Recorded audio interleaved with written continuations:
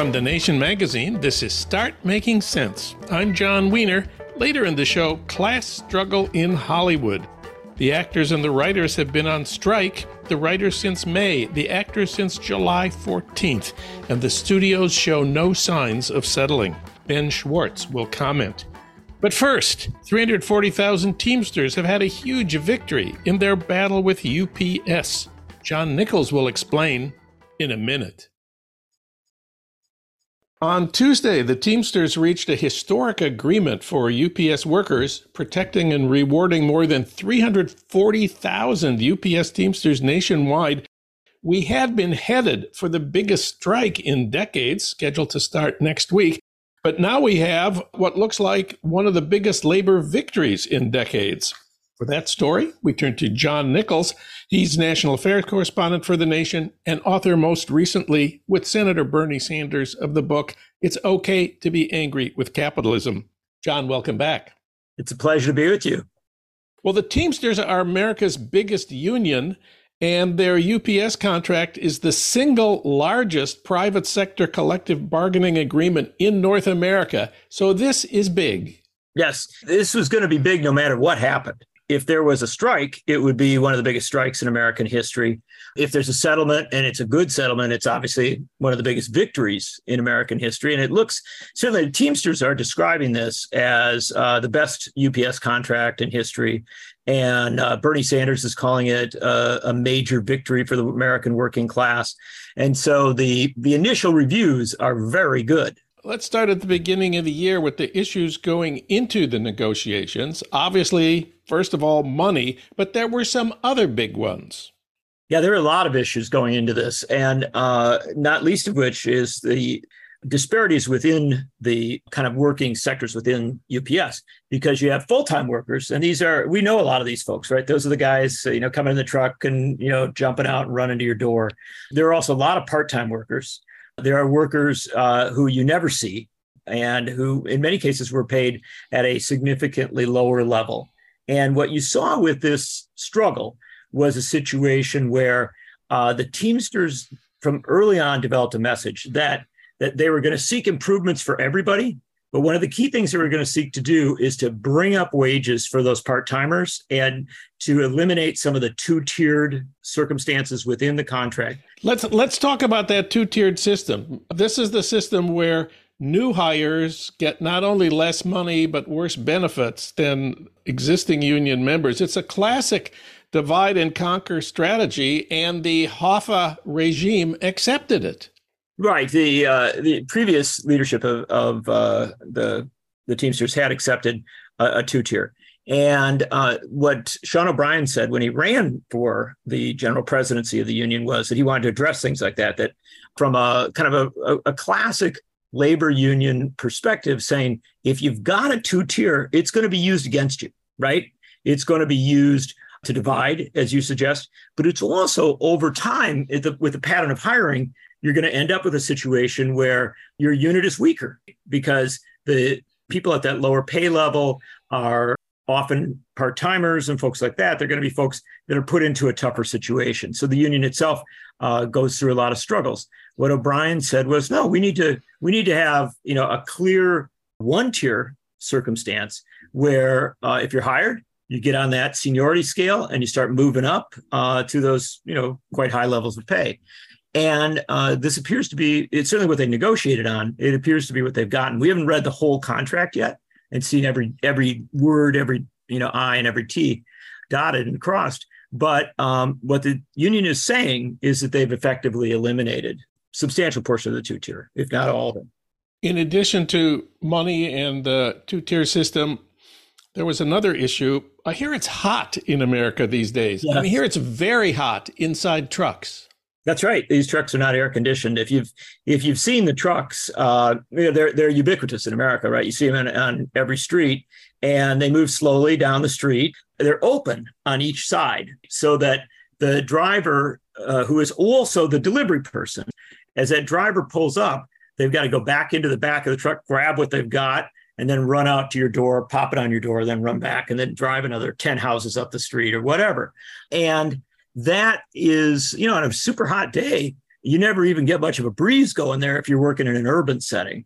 And this is one of the things that the union has said, is that the conditions of the drivers, for a variety of reasons, they need to improve, right? I mean, and it's the 21st century. You ought to be able to create a circumstance where on a, Phoenix, Arizona, 109-degree day, you could at least have, some protection from heat exhaustion. And if I can just add, John, we've just had some tremendous research by institutes and other entities that study the condition of workers in America. And what they tell you is that extreme heat has a devastating impact on workers and, frankly, a devastating impact on the economy.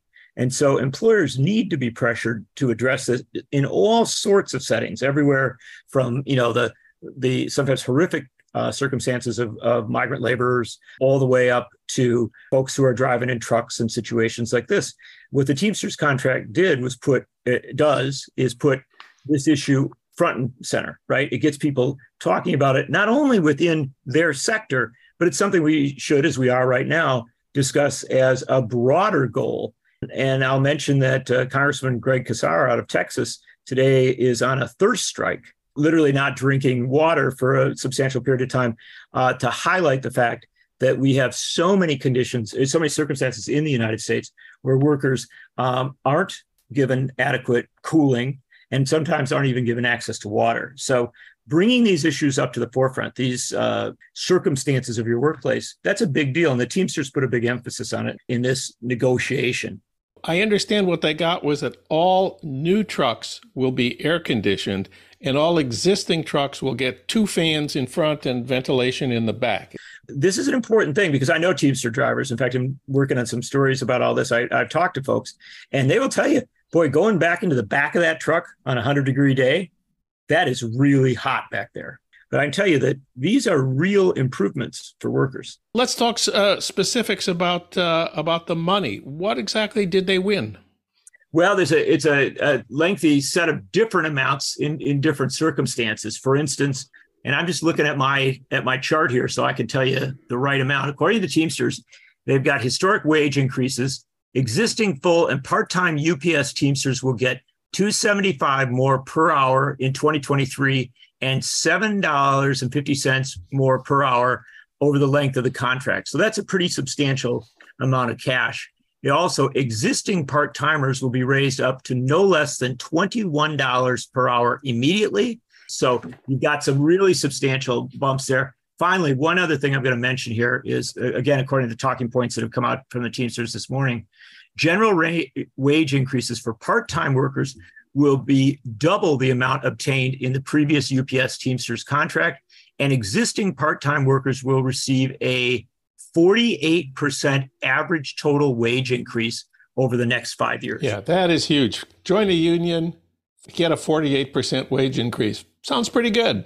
That's a big deal. And it's frankly, as the Teamsters have argued, it's good for UPS too, because once you start to create a better circumstance for those part-timers, they're much more likely to stick around and to become long-term employees. And finally, wage increases for full-timers will have an average top rate of $49 per hour.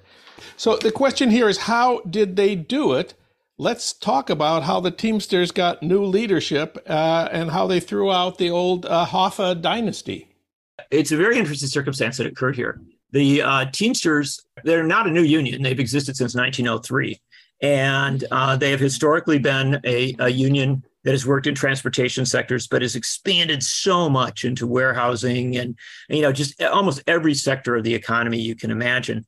Back in the 1950s, 1960s, Teamsters had a very dynamic leader in Jimmy Hoffa, who's, was a controversial figure by any measure, but was a very tough, strong union leader and got a lot of attention, not least in his disappearance and death.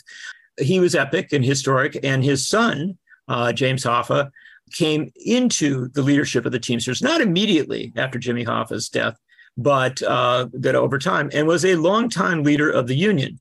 And he was actually in some areas relatively progressive, but controversial in other areas. And there was always a a lot of folks within the union who felt that A, the union wasn't smoldy democratic enough, and B, the union didn't fight hard enough in many of these struggles with big corporations. Let's just name them. Teamsters for a Democratic Union, TDU. They've been at this for decades. And a great group that has fought, often, really uphill battles over time.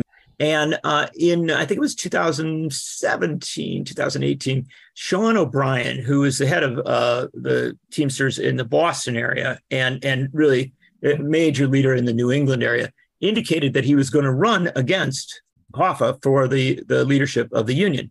After a period of time, Hoffa decided that he would not run for another term.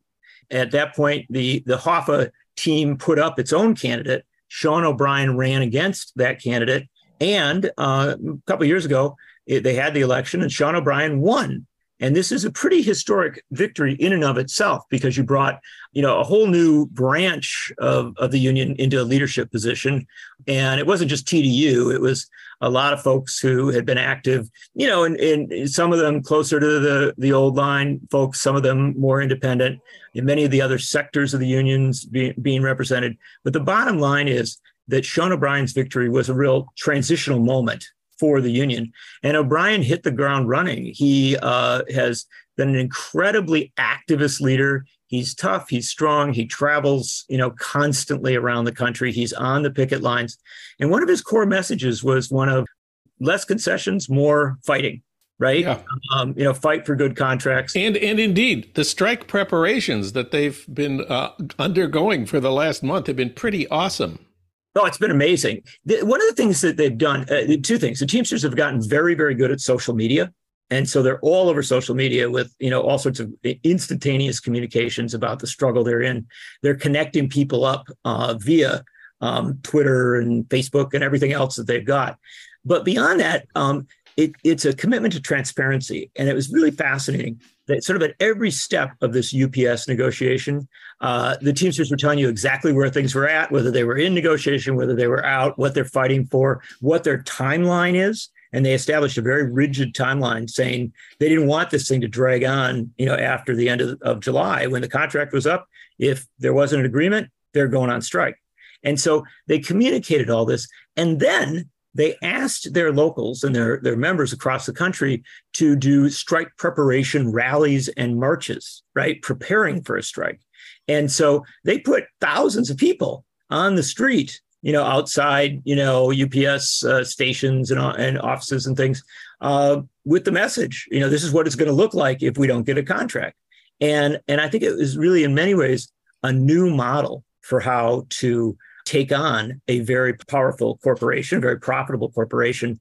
And then the last thing they did that was really interesting is they put an emphasis early on solidarity. And so they were backing other strikes like the actors' strike, the writers' strike in Hollywood. And they were welcoming signs of solidarity, signals of solidarity from other unions, but also from activist groups, community groups, leaders across the country, and members of Congress. That was one of the most interesting things. They worked hard to make sure that they had indications of bipartisan support in Congress if they go on strike. And so bottom line is that they worked on multi-levels to make sure that this potential strike, if it was to occur, would have massive support the day that workers had to walk out. We know that the Teamsters are thinking about what's next. They are not going to rest with this achievement. They know FedEx is non-union. They know Amazon drivers and warehouse workers are non-union. And when the new Sean O'Brien team took office, they said their number one goal was to win a contract with UPS that they could show to Amazon drivers and warehouse workers and say, look what you can get if you join our union. If and when the Teamsters take on Amazon, that will be huge. What Sean O'Brien and his team could have said when they came in was, our number one goal is to organize Amazon. And that would have gotten a lot of publicity. It would have gotten even more attention probably than most anything else they could do, because here you have, biggest union in the U.S. taking on this multi-billion-dollar biggest kind of company. And instead, they said, no, we're going to, number one, take care of our existing members. We're not going to, just launch into something else without showing what we can do. And the UPS contract being so big was a vehicle by which to show what they could do, what Teamsters could do in a negotiation with a very, very big, very profitable company. And that's why this is such a big deal here. It's a big deal for the workers, of course. It's a big deal for organized labor to score a victory in times that are still pretty challenging. But you're right. Now they have a model contract, an example of something that they can go to Amazon, to other distribution operations around the country and say, this is what it could mean to be a Teamster. They also have done something else that's significant, John, and that is sort of stabilize the relationship with UPS, right? So UPS now has, a multi-year contract with its union. That creates a circumstance where UPS becomes a stronger competitor, right, for Amazon, FedEx, all these other folks. All of these things, I think, point to a circumstance where in the next few years, maybe even starting much sooner than that, but certainly it'll take time. But in the next few years, I think you are going to see a major push to organize those Amazon drivers. And that's a very big deal because once you get the drivers, once you get the distribution system organized, as Harry Bridges, the great leader of the Longshoremen's Union in the 1940s into the 1970s, Harry Bridges used to always say, once you get those transportation networks organized, then you can march out into the warehouses, into the other sectors of the industry and organize those as well. And so we're at what could be a historic pivot point for unions in America. A strong contract with UPS creates a lot of openings for the Teamsters and for other unions to start moving into areas that have historically been difficult to organize. Now the members have to ratify the contract. The last contract, 2018, negotiated by the Hoffa regime, was rejected by the membership, but the leaders put the deal into effect anyways. They found a clause in the contract that said rejecting the contract required that 2/3 of the members vote no. Teamsters for Democratic Union was outraged by that. But how do you think the membership will vote this time? Well, it's important to highlight that story of what happened in the past is something that I think in many ways helped Sean O'Brien to come to leadership. And so O'Brien knew that he had to negotiate a contract that was going to be popular, right? That would have appeal to the people that are voting. There's been a lot of internal organizing going on. So my bet is that that this contract will be approved. But, look, I've even now heard from folks who are looking at aspects of it that they would like to see different, like to see better. And you got to respect that, in a union that operates as a democracy, as a genuine democracy, one would hope, you're going to have folks who aren't satisfied. And that's fine. That pressures leadership to get better. But I think on a baseline level, at least in talking, and this is very anecdotal today, but talking to folks who are UPS drivers and are involved, and frankly, some of whom have been involved for a very long time, they do seem to be pretty happy with what has been achieved. John Nichols, read him at thenation.com. John, great to talk to you on a day when we have such good news. Indeed, it's breaking news. Would that we could talk every time about a major union victory.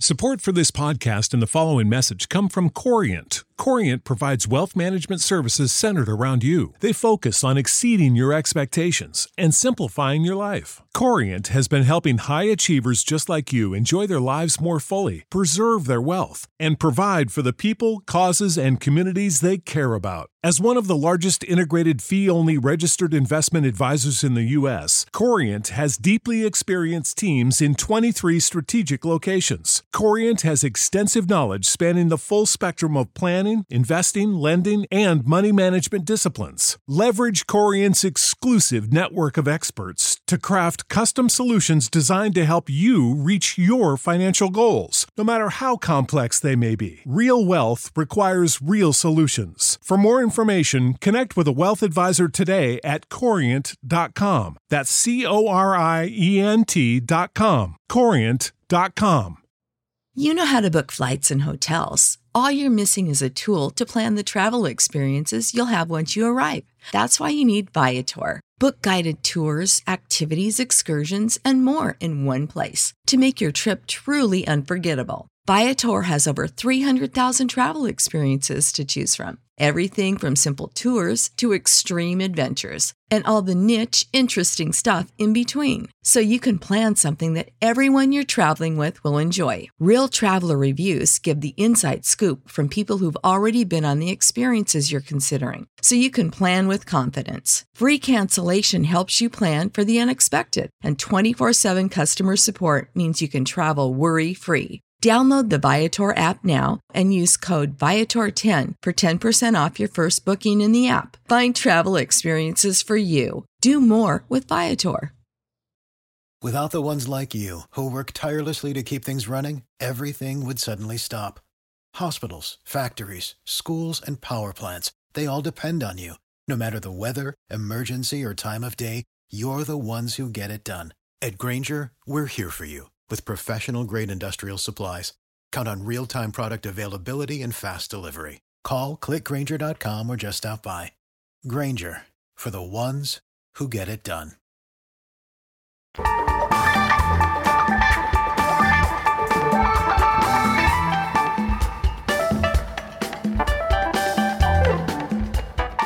The Hollywood studios just had a historic weekend at the box office. The Barbie movie made $155 million in 3 days. That was a record. And Oppenheimer made $80 million. Total, $235 million for 2 movies. And the people who made these movies, actors and the writers, they've been on strike. The writers since May, the actors since July 14th. For comment, we turn to Ben Schwartz. He's an Emmy-nominated writer, a member of the Writers Guild of America West. His work has appeared in The New Yorker, Vanity Fair, The New York Times, and The Nation. We reached him today at home in L.A. Ben Schwartz, welcome to the program. Thank you, John. Great to be here. Thank you for having me. Well, it's hard to forget that studio head quoted in Deadline about the studio's endgame for the writers. He said, quote, "The endgame is to allow things to drag on until union members start losing their apartments and losing their houses." And another insider called it, quote, "a cruel but necessary evil," close quote. What do you make of that? I thought it was tough talk, but there's no guarantee that they can outlast the unions. I mean, it is cruel. It is a mean-spirited threat. But I think at the end of the day, it's empty too, because one, they don't seem to understand how desperate people already are. They don't understand how difficult it is to make your living as an artist. Many artists are used to working for a long period or going for long periods of time without work. And the whole reason this has come to strike is because many people are already that desperate and seeking work outside the industry. It's a great example of how out of touch a person like that is with the reality of working in this business. Yeah, there are 160,000 actors. There's only 11,500 writers. Paying the writers more is hardly going to destroy the studios. It almost seems like money isn't the issue for them. The studios don't like the idea of unions, of a union claiming the power to negotiate the writers' pay. The studio heads here have the same attitude the rest of the CEO class has in the United States. They'd like to get rid of unions, and a lot of them have succeeded outside of Hollywood. Yeah, they have. And one of the executives, and there was a quote in the last couple of weeks saying that, the issue isn't just the entertainment industry, it's unions all over the world. A successful strike and a successful union encourages other people to organize and encourages more union activism.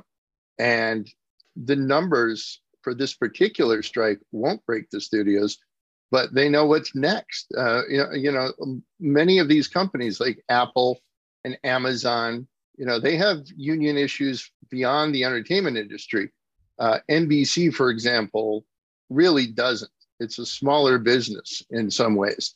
And when you deal with these international, multinational, global corporations, they're looking at union organizing all over the world. The multinational nature of some of these companies, it also shows a weakness in the Alliance of Motion Picture Television Producers, the AMPTP management. And I think that the AMPTP could fracture before the unions will. unlike strikes past, where it was 3 networks and 5 movie studios who are in essentially a small business with a huge impact in the world, but kind of a small business. They were all on the same page. You had people like Lew Wasserman, who were very tough and understood their end of the business because it was easier to understand than today. And there's a very different business where you have people like Netflix, who are basically streamers. You have Disney, which makes movies and television shows and has theme parks around the world. They have many, many concerns. Some have several concerns, others have one. And I think that's going to fracture their organization before the unions will fracture. And the other thing that might fracture them is that some are making a ton of money, Netflix, and some have stock is way down, Disney and also Paramount, I understand. Yeah, I thought in any other moment of Bob Iger's career, in his CNBC interview, he talked about how ABC may no longer be core to Disney. And that Disney Plus is not making money, everybody knows. But when Bob Iger, a very smart man who's been in television since the 1970s, if he can't figure out how to make television work, then there's some huge issues here that aren't really about the strike. Yeah, Bob Iger has been in the news a lot lately. People have never quite gotten over his quote, speaking at what's called the Billionaires Summer Camp at Sun Valley a couple of weeks ago. What did he call the union's position? Unrealistic. And why do you think he said that? He could have said, I won't discuss an ongoing labor dispute, but I hope we reach a fair settlement and get back to making the shows America loves, or something like that.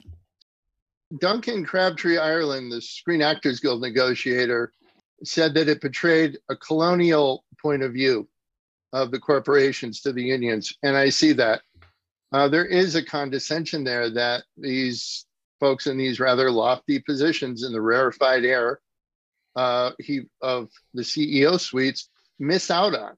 They don't understand the functionality of, the core functionality of actors, writers, and directors. We're not commodities. We are the people who create these things.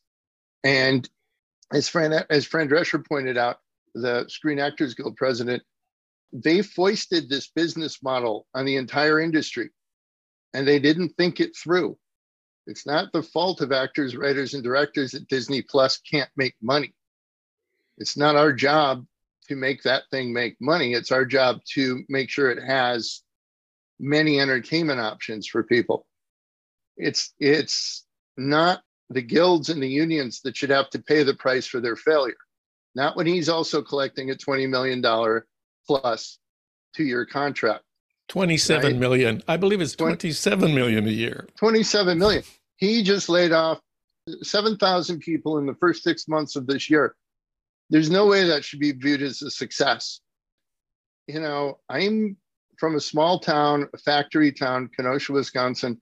And if you're laying off people, it means your business isn't doing well. And when he talks about the unrealistic expectations, he's the one with the unrealistic expectations if he thinks he deserves those paychecks while the rest of us are suffering like this. Well, of course, there's a few superstar actors who make huge amounts of money. Some of them even make more than Bob Iger, but most are unemployed a lot of the time. And that's why the union asked its highest earning members to donate to the union strike fund. What kind of response have they gotten? Well, Dwayne Johnson apparently is in the news today because he apparently made a 7-figure donation. They haven't disclosed the actual amount to the Screen Actors Guild strike fund. And I don't know about other actors in his position. I know Tom Cruise a week or so ago was talking about being able to promote movies, which actors are not allowed to do during the strike, to promote his movies during the strike. And I really think that Dwayne Johnson really sort of stepped up in the right direction here. Although, the Screen Actors Guild responded to Tom Cruise by saying, well, how about coming out on the line? Yeah. Wherever he goes, there's going to be cameras. So if he wants to promote his movie, that would be a great way to be out there. But you need that kind of support, because I believe the figure is 87% of the Screen Actors Guild cannot afford healthcare. Yeah. And I am a person who believes that healthcare is a realistic expectation. Yeah. I wasn't quite sure. I must confess, I wasn't quite sure who Dwayne Johnson was. I learned he's the former wrestling champion known as The Rock, who became the star of the Fast and Furious franchise. His films have grossed more than $10 billion worldwide, making him one of the world's highest grossing and best paid actors. In 2019, Time magazine named Dwayne Johnson one of the world's most influential people. Well, yeah, I mean, he's apparently not at your house, because you didn't know who he was, but to a lot of people he is. And he has been this exceptional star in anything that he's done. And I think he's a person who really appreciates that. He gets that because he came up in a very tough business. Wrestling is a very tough way to make a living in the entertainment industry. So that is much appreciated. And I wish writers made that much money where they could donate 7 figures to the Guild. But I think he did a great thing. I want to talk about where we stand in the negotiations. I know the studios have refused to meet with the Writers Guild since May. The Actors Guild released a chart showing their proposals and the studio's responses. Let me just read the top 2 items. First, minimum pay. SAG, the Screen Actors Guild, asked for an 11% general wage increase in year 1, 4% more in year 2, 4% more in year 3, total 19%. Not that much compared to what other unions are winning. The Teamsters just got 48% over 5 years for UPS drivers. The studio's response to 11% year 1, etc., was 5% in year 1, 4% in year 2, 3% in year 3. Pretty bad, but not as bad as their response to number 2, new media revenue sharing. The union proposal was, I'm quoting, casts are to share in the revenue generated when their performances are exhibited on streaming platforms. The studio response, one word, rejected. What does that say about where we stand now in the negotiations? Well, obviously the actors and writers and directors need to participate in profits, although the mismanagement of these streaming platforms is public knowledge. They won't release the numbers of viewers to a specific show, but we can all see Disney's losses on Disney Plus. They are losing money, but the actors still need to be paid per viewer. How the studios and streamers manage their money and their product is like, it's not really our problem. When you have a lot of viewers for a show, the people who made the show should be getting paid. So how can the present impasse be broken? Barry Diller, former Hollywood studio chief, suggested that studio executives and top-earning actors should take a 25% pay cut to bring a quick end to the strikes and help prevent what he called, quote, the collapse of the entire industry, close quote. Wonder what you think about that. It's pretty catastrophic thinking, and I hope I don't really agree that the whole industry will collapse. I think these streaming platforms are going to need to be reshaped and reformed. But as far as when he's talking about the pay cut that actors should get, the actors, they make their big money really at gross points and things, and what happens when the movie's really successful. Now, I don't know if he's, got a list of actors he thinks are overpaid. He's probably being very nice not to name them. But actors, directors, and writers, when you get paid with residuals, you're getting paid on the success of these things. That's how many of us make a living. We shouldn't have to lose that because they created a money-losing model. I think most people don't realize that entertainment is, in many ways, just another industry. It's full of regular people doing regular work. The vast majority of the people who write scripts or act in movies or on TV are not rich and famous. And if left to their own devices, the companies, like all the other industrial companies in the United States, will always try to push labor costs towards zero and executive pay towards infinity. And Hollywood is one of the few remaining private industries where there are active unions. So when a studio exec says he wants to make the writers homeless, he's explaining why we need unions. It very much is. And that's never going to happen. I mean, yes, people have tough times, but the studios pressuring the unions and holding out, that's not going to have that effect. He's only increased the resolve of union members. First of all, he made the quote anonymously. So I think nobody's going to be afraid of a cowardly guy like that, or woman, who knows? Don't know who said it, but whoever said that's making a threat they don't want to make publicly because they know they have more to lose than we do when they say things like that. And it's just a stupid, cruel thing to say, and it's not going to have the desired effect. And again, when I read it, I just thought, sounds like somebody is losing. Ben Schwartz is a member of the Writers Guild of America West. You can read him at thenation.com.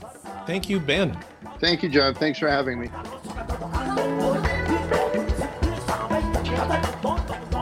Start Making Sense, a podcast from The Nation magazine, is co-produced by the LA Review of Books and recorded in Los Angeles at our Blythe Avenue studios. Renee Reynolds is our associate producer. Alan Minsky is our producer. Ludwig Hurtado is our executive producer. D.D. Guttenplan is editor of The Nation. Bhaskar Sunkara is president of The Nation. And Katrina vanden Heuvel is publisher and editorial director of The Nation. Our theme music is from Barcelona Afrobeat, licensed by Creative Commons. You can find out more about Start Making Sense at thenation.com and subscribe to Start Making Sense on Apple Podcasts or wherever you get your podcasts. I'm John Wiener. Thanks for listening.